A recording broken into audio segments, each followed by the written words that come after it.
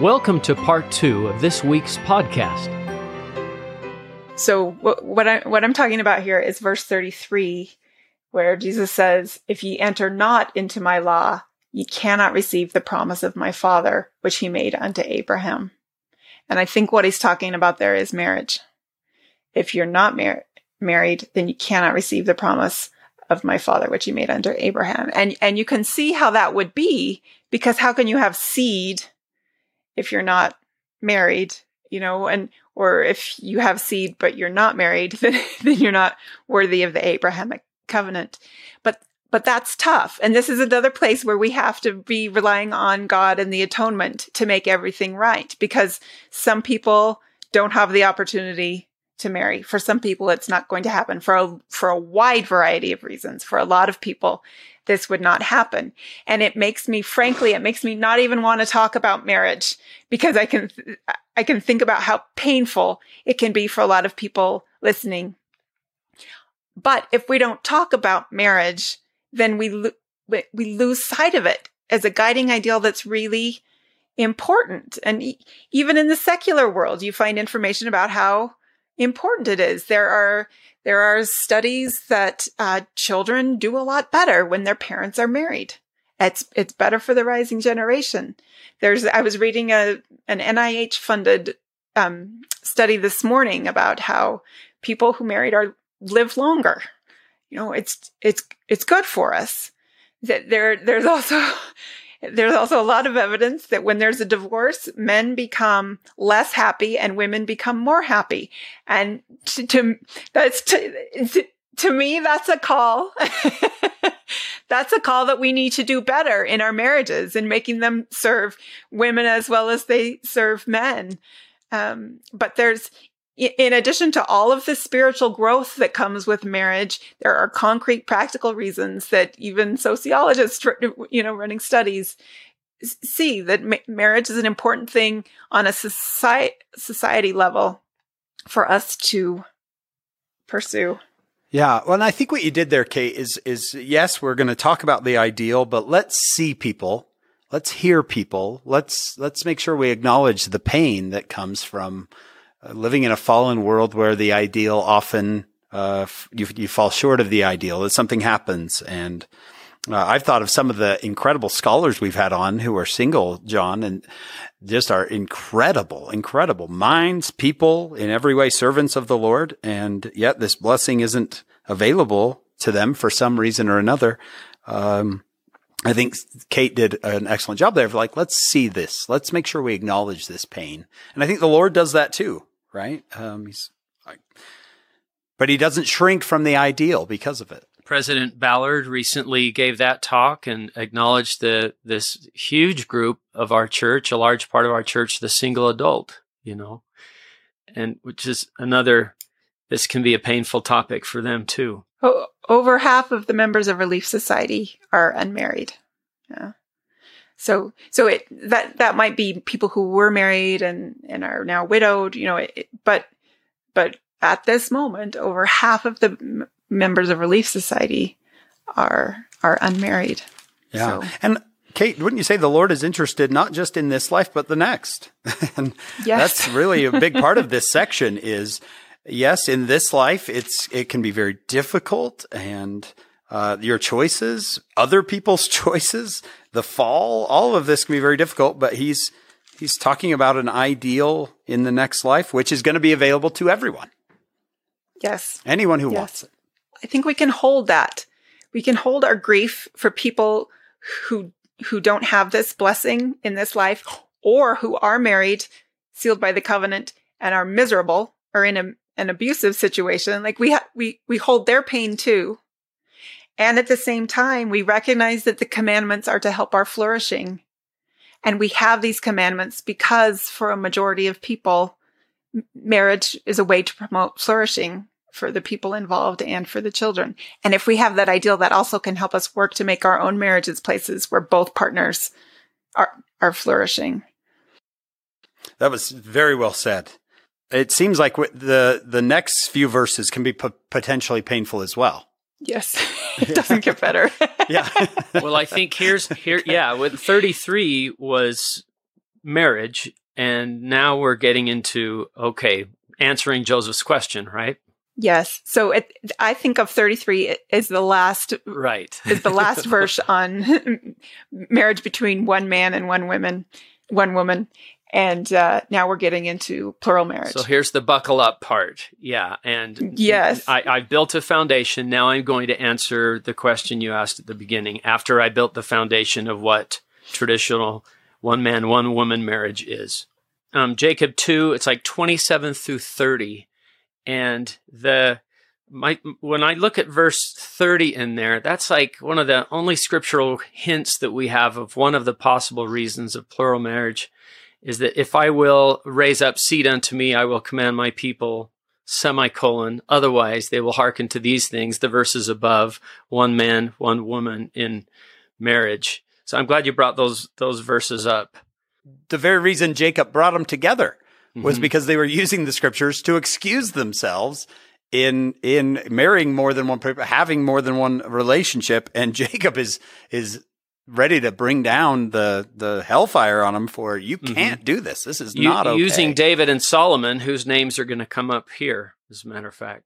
I'm glad John brought up those specific verses and read them. And that information about to raise up a righteous seed, we have allowed that in our imaginations to give us inaccurate understandings. I don't know about you when you were on your missions. When I was on my mission, I taught what my trainer had taught me, and it's incorrect. And it was to say that the reason we had plural marriage in Utah is because there were more women than men. And so in order for all of those women to be able to be married, there had to be plural marriage. And that's not true. That's incorrect. There were more men than there were women. But the thing that is correct is there were more righteous women than there were men. There were more women who took the restored gospel very seriously, and church participation and obedience and all of that very seriously. So for a woman who wanted that kind of a relationship, her choices were more narrow. Okay. I'm not saying that explains plural marriage. Right. But we also see that the descendants of those plural marriages, hardly any, if any, I'm trying to remember descendants of plural marriages that took place in Nauvoo. But there are definitely a lot of descendants that resulted from plural marriages in Utah. I'm one of them. And among them have been church leaders for decades, for generations. So it did produce a righteous seed. Okay. Yeah, that's really good. He starts out by coming back to Abraham. Yes. Right. I'm glad you noticed. Yes. And these verses, I think, teach us important things about the practice of plural marriage, which God wanted at this particular time. And one is Sarah gave Hagar to Abraham to wife. Yeah. So God commanded Abraham, and Sarah gave Hagar to Abraham to wife. I wish I could ask our listeners what they make of that. Yeah. What I think is Sarah had agency here, right? There was consent from She might not have a ton of agency, but she gave her consent. And I think Jesus is setting this up as a model here, that a first wife gives consent to other marriages. And the way this played out in Nauvoo was more complicated. This didn't always happen. Nauvoo plural marriage is very different than Utah plural marriage. In Nauvoo, they were trying to figure it out.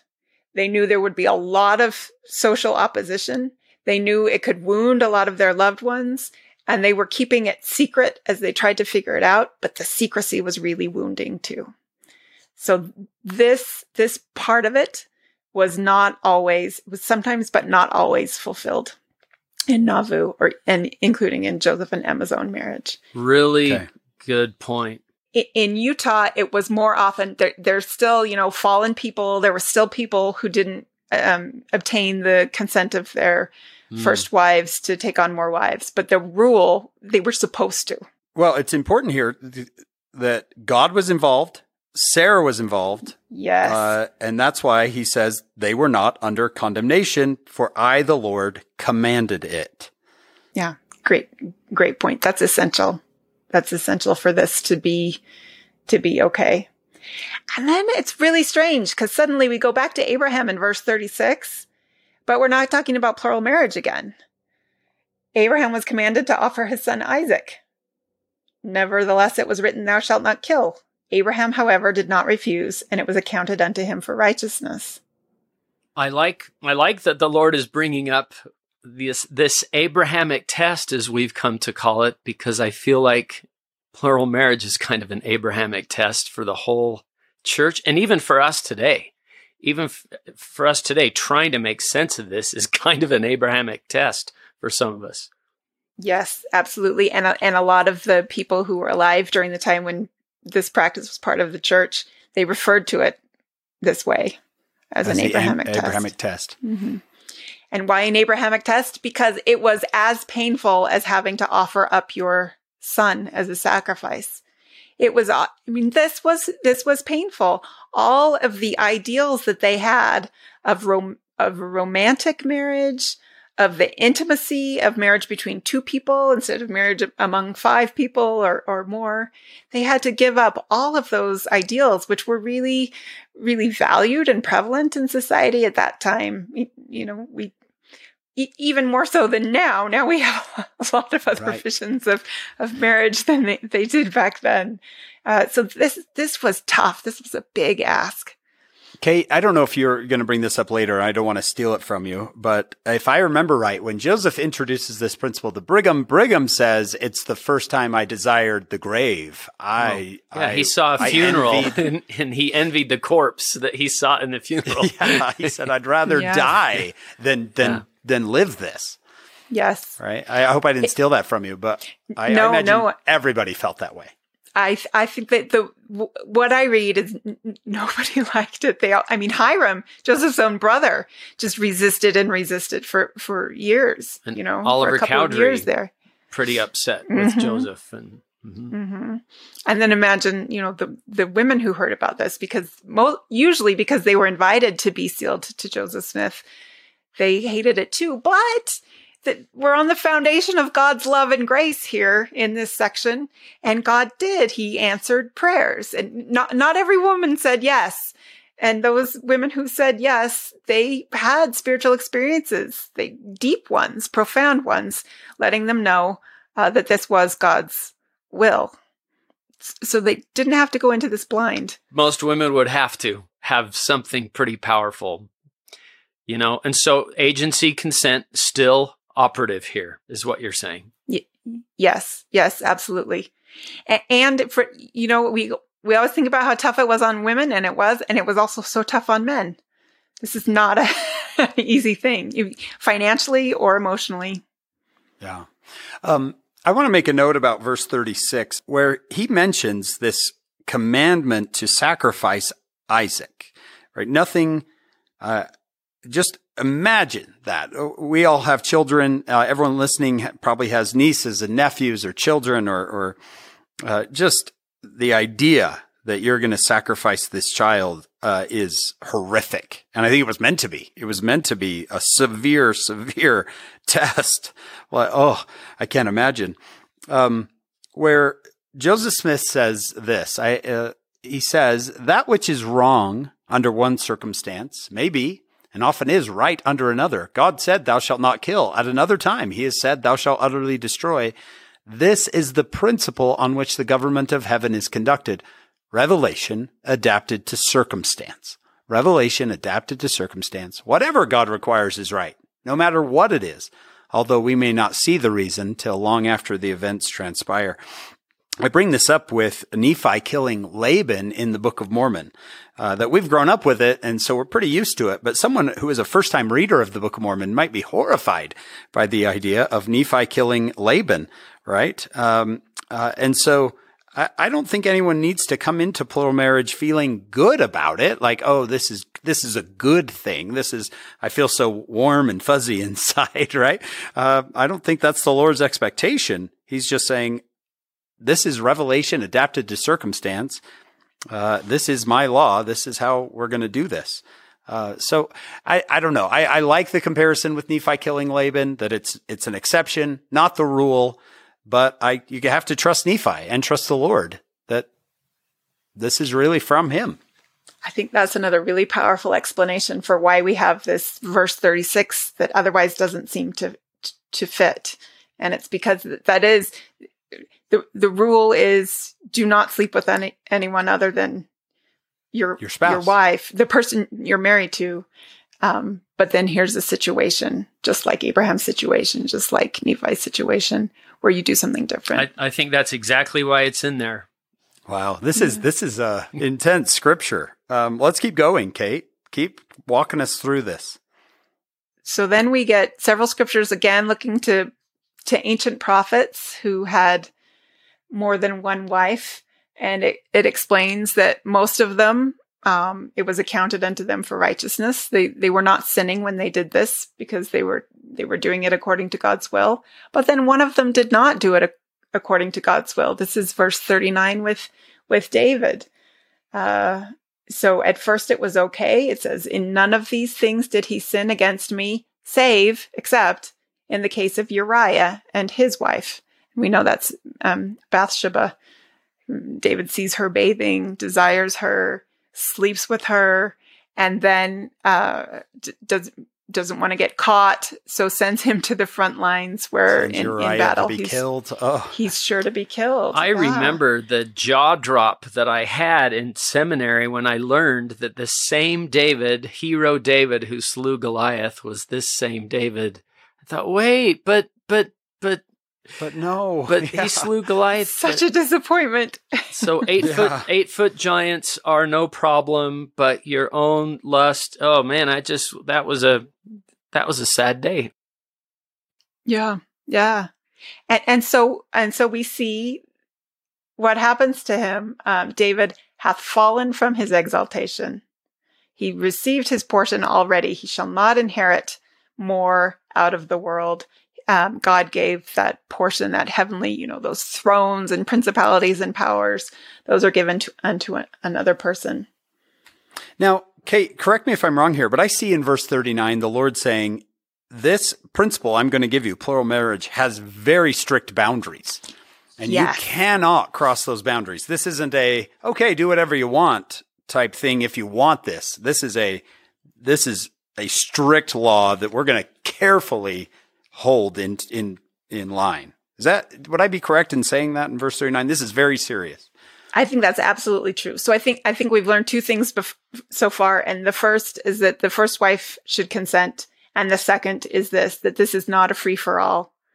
And the way this played out, the way my house is a house of order comes out in what we're talking about now is you had to ask the prophet, right? You couldn't practice plural marriage with authority unless you had Joseph Smith's permission, and then in Utah, Brigham Young's permission. Isn't that Joseph's conflict with John C. Bennett? Is John C. Bennett is seeing hey, I can do whatever I want here, and Joseph is, no, this is strict. Yes. And John C. Bennett had not been brought into this story with Joseph. Like, he just heard rumors, but he hadn't invited, Joseph Smith had not invited him to practice plural marriage, but he took those rumors and used them. And so did a few other of his friends, used them to seduce women, saying, and because they were friends with Joseph Smith, women believed them. I have authority. Joseph Smith has told me that I have authority to sleep with women that I'm not married to, and did. And then those women had to come up on public trial. And we don't know a lot of detail about plural marriage in Nauvoo because it was secret and people didn't even write. Most people, there are a couple of exceptions, didn't even write about it in their journals. But we do have these court cases of people who were seduced and deceived. And so because this could be so abused, the Lord is putting very strict rules on it, and he uses David as an example. Mm-hmm. And another evidence of why we learned early in this section, my house is a house of order. you can see how high the stakes are with that by the time you get here. And I'm glad about that. I don't know. There's something about that says, yes, I'm going to command this, but this is a very strict, careful principle that we're going to live. That gives me confidence moving forward with this. I'd like to make sure, and I want to restate something Kate said. So you had to be invited by the president of the church, by the prophet, to participate in this, whether that was Joseph or in Salt Lake Brigham. But there were some who lied and said that they had been, So I have heard percentages thrown around. I don't know, maybe this isn't the time to talk about it, but about how many were actually practicing this in Salt Lake era, for example. How many of the men of the church were practicing this in Salt Lake or Nauvoo? Do we know? Do we have good numbers? We don't have good numbers. Not for lack of trying, but the people who have looked very closely at this still feel that there are too many sort of questions and not enough data to really come out with a secure number. We know it was not a majority of people; it was a minority of people, especially a minority of men. That's what I think Elizabeth Keene called historical silence. Right? She said you got to get used to historical silence. She has a lot of good phrases, good smart phrases. So we know there are clearly very specific ways to go about doing this. And then finally, we know that agency is essential. And we see this in the way that Joseph Smith went about this. He didn't tell women they were going to be sealed to him or to someone else. He asked them and he invited them to go on their own and think about it and pray about it. That was a very important part of this process. And let's talk about when this revelation, we talked about how this revelation came in July of 1843, but that is not the beginning of plural marriage. And again, there are a lot of question marks, but it looks like Joseph Smith was probably in about 1833, sealed to what was probably his first, plural wife. And we don't know with some unions, because women spoke later in Utah, signed affidavits on this. We know that there was a sexual relationship that was part of some of these marriages. And we also know that a lot of these marriages didn't have a sexual component. And we also don't have evidence of any of Joseph Smith having children with any of his plural wives. So what that ends up looking like is not all of these were marriages in the sexual sense. And even if they were marriages in the sexual sense, it wouldn't have been a lot, or there would have been children resulting from the unions.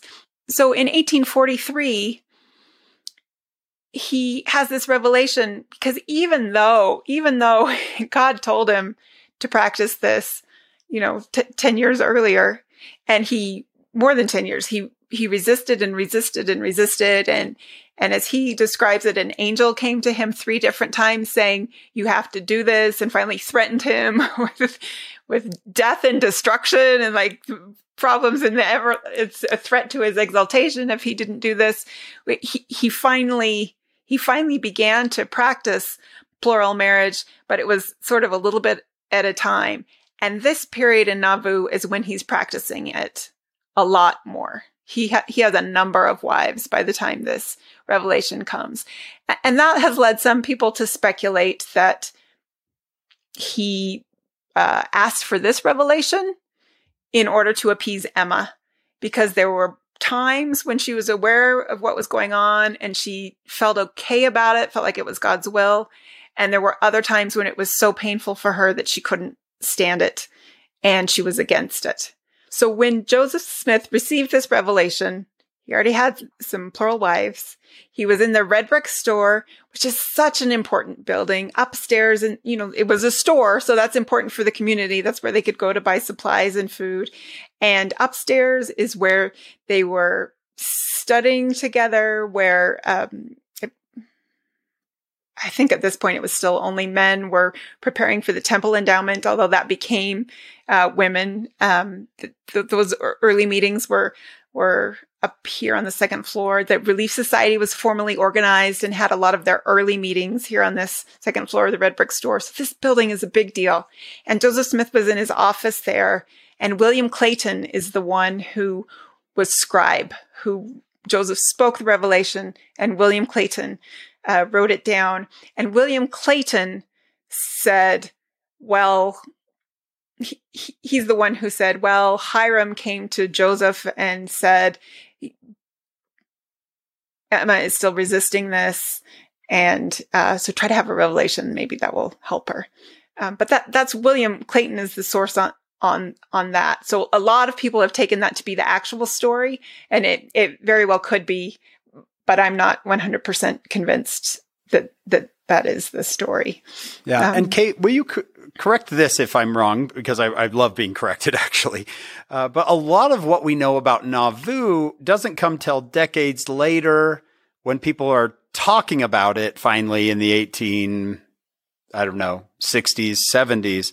And I, as a historian, I'm not a historian, but as a historian, as I'm trying to be a historian, aren't I supposed to be a little bit more careful with memories that are 20, 30 years after the fact than I am with maybe a contemporary source? Can you talk about that just a little bit, that what we know about polygamy maybe comes from these later sources that, as much as people, I don't think they're lying. I just think that memories can change over time. Yes, that's absolutely true, Hank. Our best friends our best tools as historians are things that are written at the really close to the time something happened. So that's journal entries and letters, and even newspaper articles. And newspaper articles are good because they're contemporary. They happened they were written around the same time as the event happened, but they're also secondhand. So they're not perfect, but they're good. But really our job as a historian is to always weigh evidence. We try to triangulate. Maybe we can get a newspaper article and a letter and then a memoir, somebody looking back and telling the story 50 years later. And then we start to feel more confident about what really happened. And this is why our hands are tied. If we only have one source that says something, it could be, William Clayton was the scribe for this revelation. He was there, but we don't have Joseph Smith and Hiram Smith saying it. So writing it down right then. We're always weighing those things carefully. This is one of the things that just fascinates me about church history and helps me extend mercy, is because the only sources we have are the only sources we have. And some are better than those people aren't here to defend themselves. They're not here to be interviewed. And my dad once was a hero in a bad accident, and the newspaper article that came out about it was complimentary, but there were so many errors about the facts that I just think sometimes it's hard to know, and therefore we're backed up against the wall of faith and asking the Lord to help us feel peace about things sometimes, because we've got what we've got, but thankfully we have revelation and the Holy Ghost to comfort it as well when we don't get it. And because the newspaper writers have agendas too. My first experience being quoted, I did an interview. I was in graduate school. I was young still, and I thought I told a joke. And in the newspaper article, it came out that my joke ended up as the final lines of the article. Oh. And then 10 years later, the reporter used it again. Word. So we try to weigh things and keep all of this in mind. We try to be, we recognize bias, we recognize holes, and we try to have the best integrity we can have as scholars. And grace. I really believe for every historian, inside or outside of the church, you want to be honest, and you also want to give people the benefit of the doubt. Richard Bushman said so beautifully to one of his students who repeated it to me. Just know that this person that you're writing about, how will you feel about what you've written when you see them and shake hands with them in the afterlife? It's something we as Latter-day Saints keep in mind. And it doesn't, I mean, I believe those people would want us to be honest. It doesn't mean we whitewash anything, but it does mean that we approach this with empathy and respect for their humanity. Beautiful. Oh, that is so well said. I tell my students, I get my medical advice from trained doctors. I get my dental advice from trained dentists, and I get my history from trained historians. Not everyone is a historian, despite what the internet tells you. Not everyone is a historian. Just because they have a source doesn't mean that they've done the work. This might be a good chance for us to talk about a new book that I think would be helpful for anyone who's struggling, written by Brittany Nash. I think it's called, John, you can help me out here. They've done a series. I think Brad Wilcox, who we interviewed before, did one on patriarchal blessings. They have kind of similar covers. And this one, is it just called Plural Marriage, or? I think it's called Let's Talk About Plural Marriage by Brittany Nash. I was listening to her interview on a podcast called All In. If anybody knows that podcast, which I really like. So if anybody knows Morgan Jones, who's the interviewer on that podcast, tell her good job from us here at Follow Him. But I think that I just thought the things she said were excellent. I just want to read something from her really quick. It's Morgan quoted this on her interview with Brittany. She says, "When I first began my journey studying polygamy, I was angry by what I saw as an injustice that God required such a difficult principle to be lived by these faithful, tried people. But as I studied the personal writing, stories, and testimonies of polygamists, accepting them on their own terms," that's a lot what Kate just mentioned, she says, "I found peace. The practice could have never been sustained for a half century by compulsion, manipulation, or simple sexual desire. Those who set the foundation of the Latter-day Saint faith were not two-dimensional superheroes, as they are sometimes portrayed, but they were complex, strong, intelligent, full-bodied kingdom builders who were willing to leave loved ones, wealth, comfort, and native countries for what they believed to be true.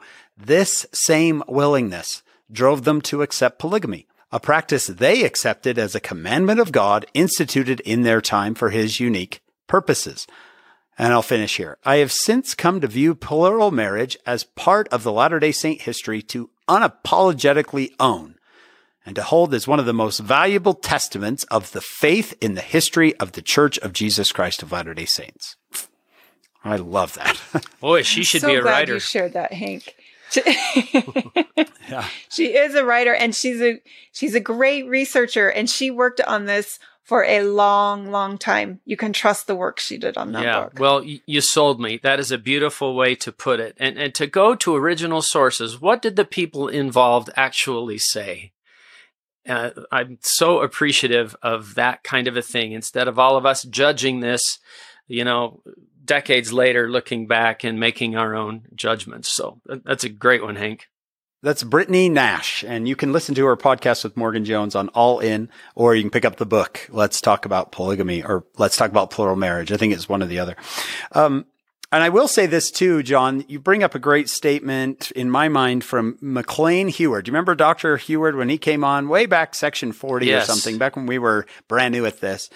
And he said, "Please stop being offended on their behalf and start being inspired by them." I've always remembered that. Stop being offended on their behalf and be inspired by these people. Read their stories. Read what they actually have to say. All right. John and I have taken over too long. Kate, let's go back to you and let you take over.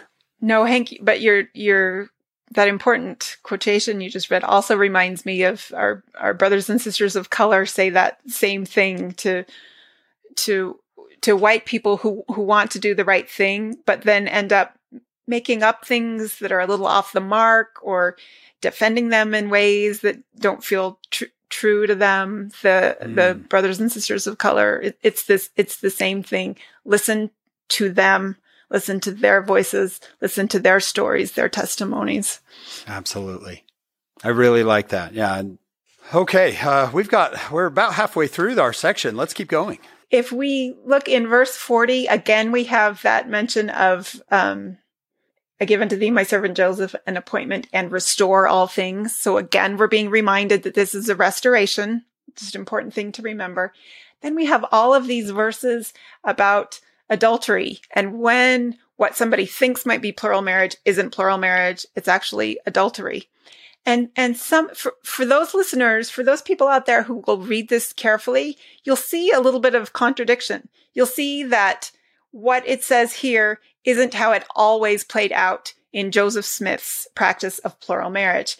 And so then again, I think we need to go back down here to verse 66 at the end. And now as pertaining to this law, verily, verily, I say unto you, I will reveal more unto you hereafter. So that's not only a sentence for us, it was a sentence for Joseph Smith himself. And it was a sentence for the saints as life in Nauvoo wrapped up and they traveled west and they kept staying with this principle in Utah, and plural marriage looked different then than it did in Nauvoo.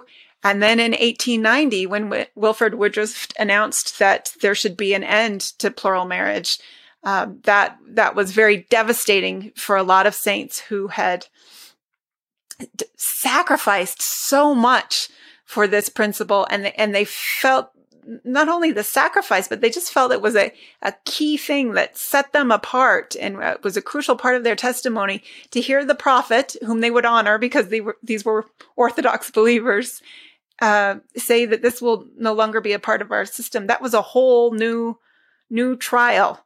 So continuing revelation, or the way it says in here, I will reveal more unto you. That's another really important thing to keep in mind in studying both this section and the practice of plural marriage.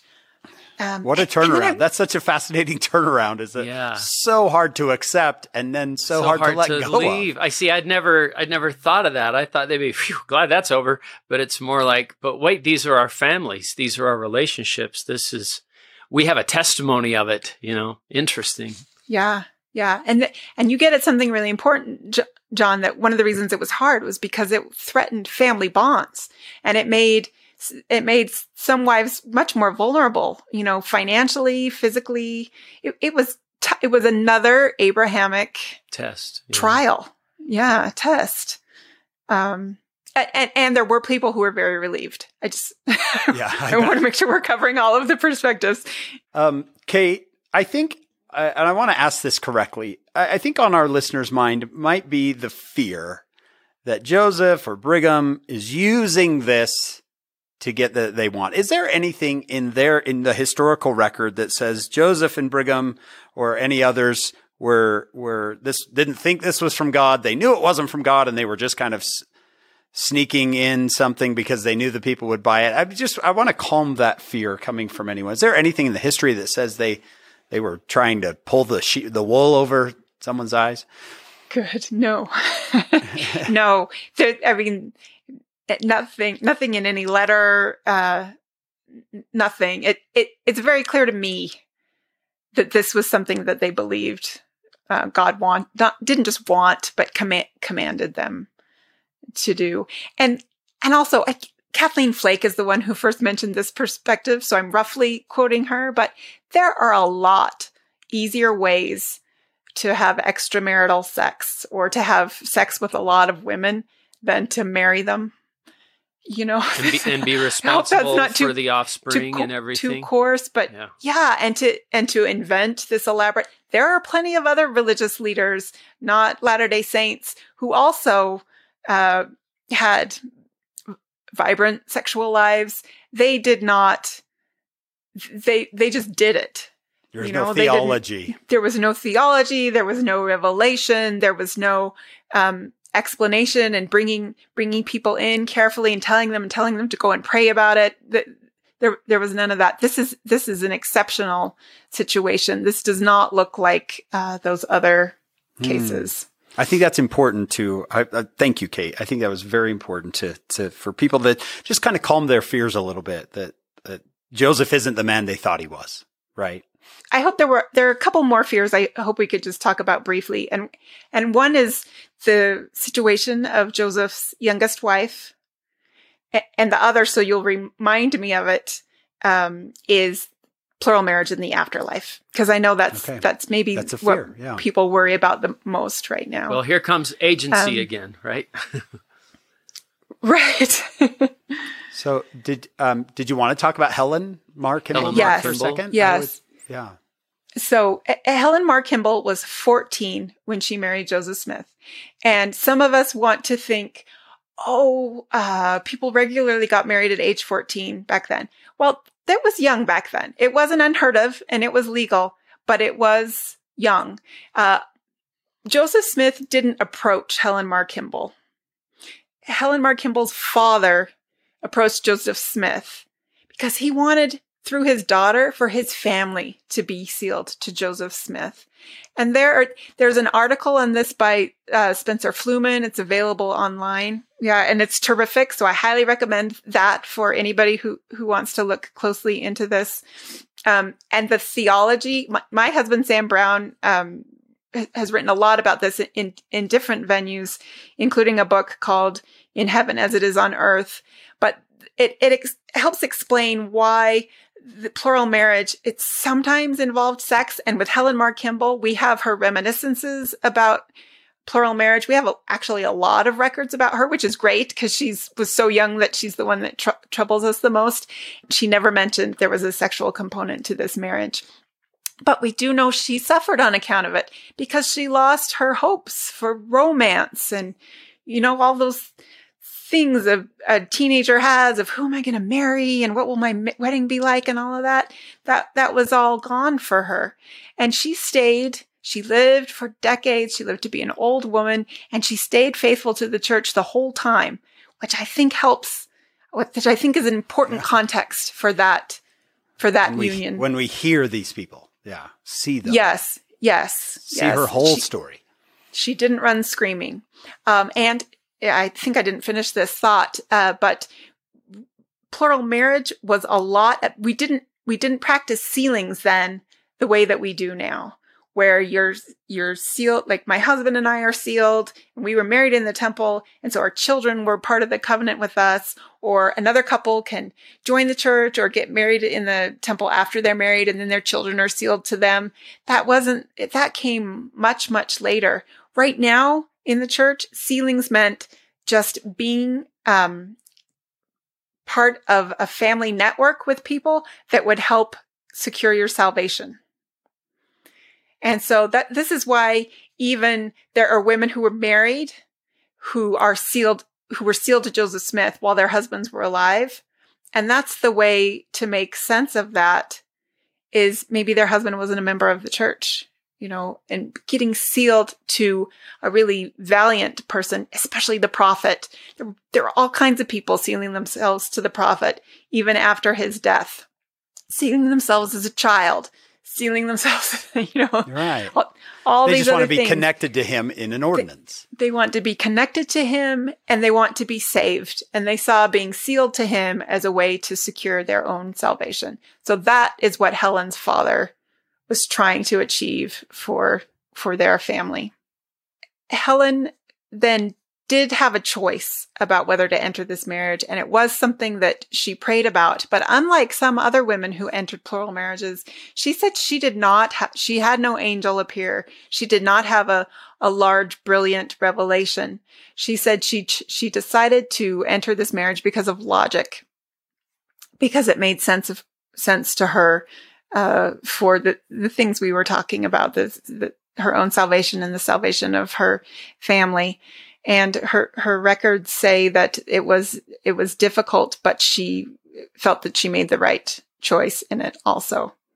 And I know when I was 14, I would have been influenced. I don't want to whitewash this. I would have been influenced what my bishop, let alone my prophet, wanted me to do and what my parents wanted me to do.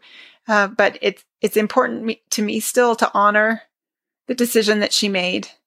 I mean, Joseph Smith was also 14 when he had the first vision. It's important to me to honor the agency that she did have, the decision she made, and particularly her legacy of staying not just true to the church, but really continuing to build Zion throughout her life. And one last thought on plural marriage in Utah is that not everyone said yes to it. And those who did not say yes to it were not, excommunicated. They were not excluded. Sarah Kimball, who was one of the founders of Relief Society, after the death of her husband, she never married again. She didn't become a plural wife. And she was one of our most important leaders in Relief Society for decades. She was a Relief Society president for decades. She helped Eliza R. Snow reestablish Relief Society throughout Utah because it was disrupted towards the end of the Nauvoo period. All praise to her. All of the people in the high circles were friends with her and honored her. So you could still be socially successful in Salt Lake and in the church, even while turning down plural marriage. I think that's an important thing to understand. So really, this was for these people, we've said it, but I want to say it again, an Abrahamic test.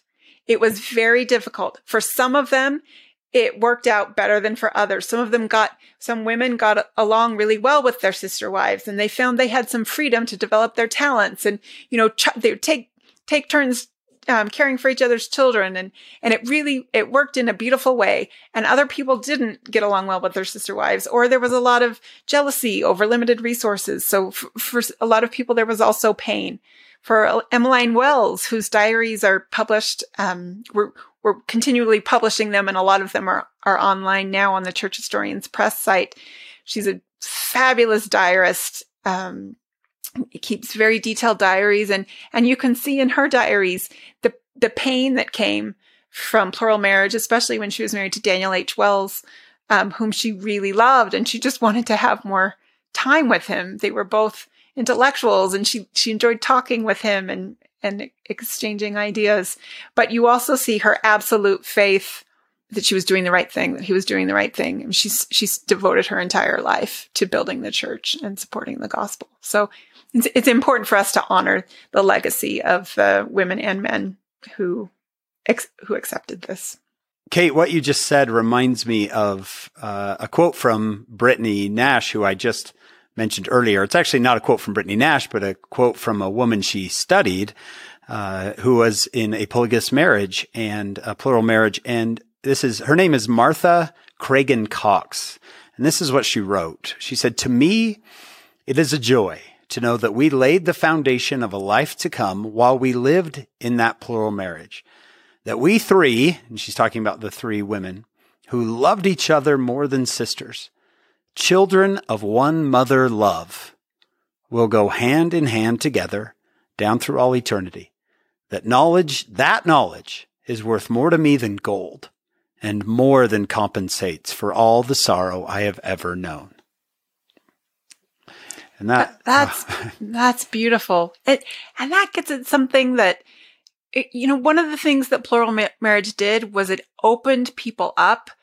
It broadened their sense of who they were responsible for. I think that's a challenge we have today in our nuclear families, is to really take seriously our responsibilities to our ward families, to the people beyond our nuclear family. Of course, we prioritize our nuclear family, but plural marriage was an effective way to get people to really look out for each other beyond themselves. Wow. And I wonder, just as we finish up, there's one more fear I know people have, and so I wanted to address it. And maybe it's the biggest fear people have now, especially female church members, in thinking about the afterlife, and that is, will I be forced to practice plural marriage?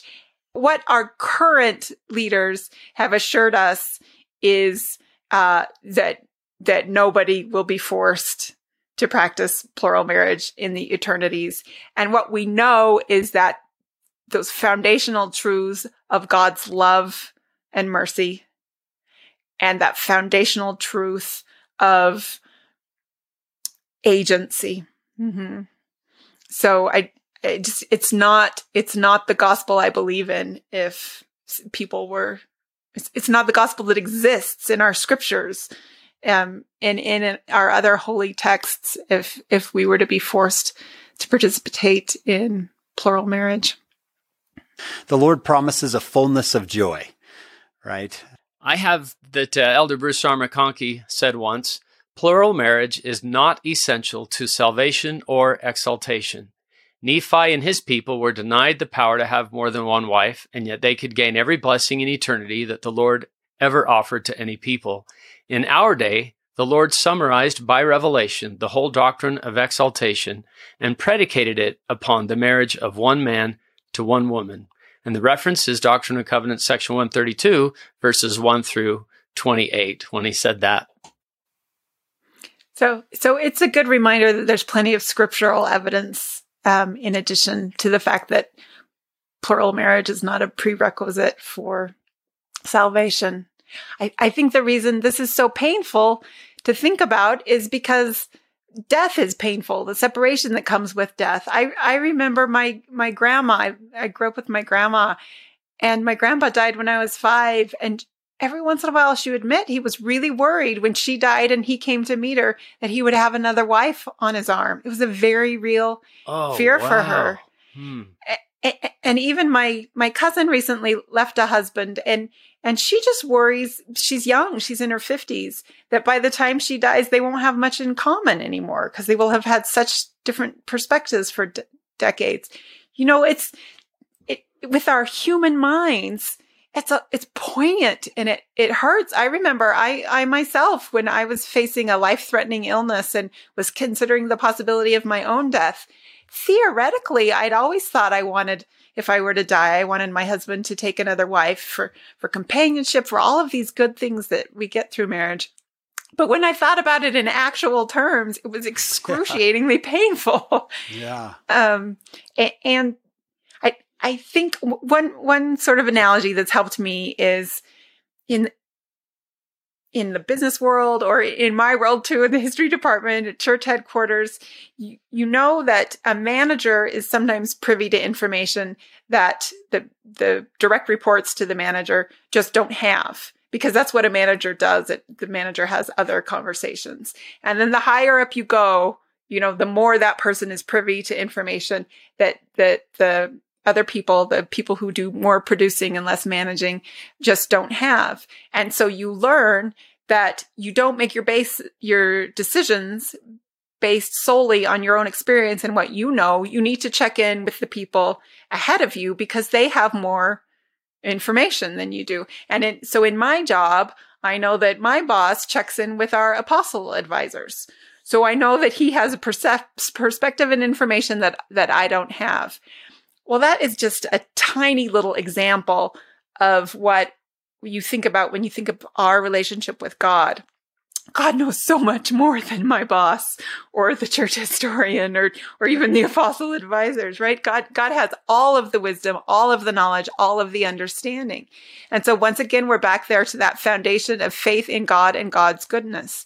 And if I think of every experience I've had when I have felt close to God, I have felt encouraged, I have felt peaceful, I have felt clear in my head, and I, above all, have felt loved. And that's my tiny little experiences with God on earth, to be in his presence, to think about what the afterlife is out, what the different kingdoms are like. I think they're just that experience of God's love magnified over and over again. I don't even know what exponent to use. Yeah. But I love that. Trust the manager. He has the information. He's going to take care of you. I like that.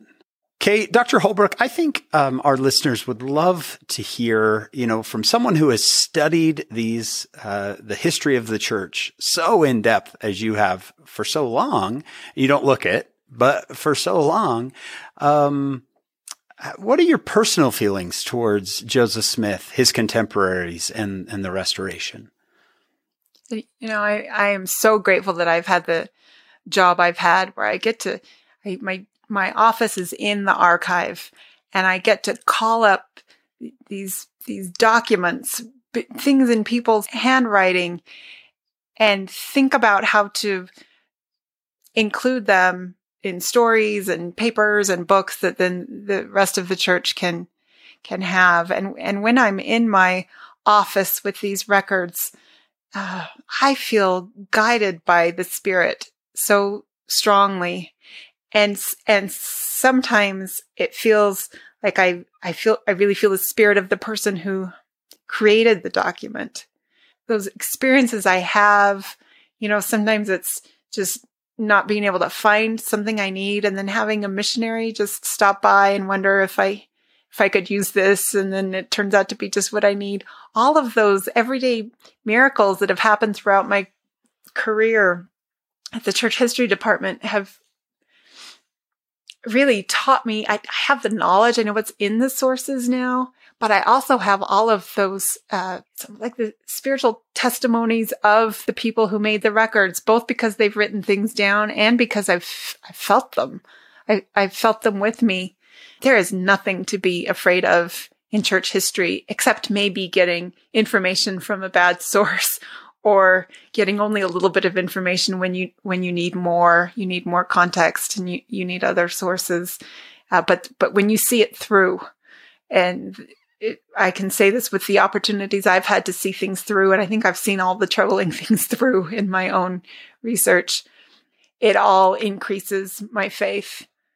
It all increases my wisdom. There's nothing out there that I'm scared of. I know that God is in this church. I know that our Savior is in this church. I know that even this tricky revelation that we studied today, I know that God is in it, that Joseph Smith was a prophet, and that when we honor them and seek to go closer to them, they'll come closer to us. That's where the truth is. John, it was a great episode of Follow Him. Mm-hmm. Man. It's going to bless a lot of people. Thank you so much, Kate, for being with us today. You've blessed my life, and have changed the way I will read and have marked this section forevermore. Well, thank you so much for the kind words and for the opportunity to join you and talk about this. It was time well spent. We hope that all of our listeners feel the same way. We can't thank you enough for listening. We wouldn't have a podcast if it weren't for you. We want to tell you that we're grateful. We want to thank our executive producers, Steve and Shannon Sorensen, and our production crew, Will Stoughton, David Perry, Jamie Nilsson, Lisa Spice, and Kyle Nelson. And we hope all of you will join us on our next episode of Follow Him.